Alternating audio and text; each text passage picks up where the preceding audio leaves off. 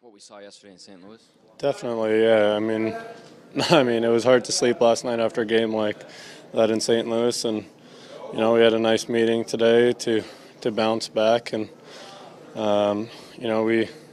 we came out right away. We had a good road first period, and then we built off that the rest of the game.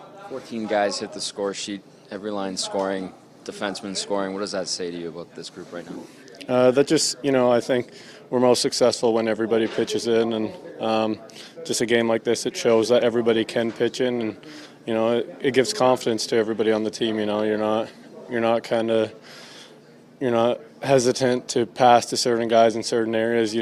Everybody can pitch in. Can't always be either Connor or Leon or somebody. Sometimes the other guys got it. They can have a night where they're not big on the score sheet, and you guys are. Right. Yeah. Exactly. They're our leaders, and for most of the part, they're going to lead the way. But we, the rest of the guys, we're going to try to pitch in as much as possible and help the team. You get more work. It looks like the coach is getting a little more trust with the coach. You're playing on the third line, not the fourth line now. Is that the way you feel? Yeah.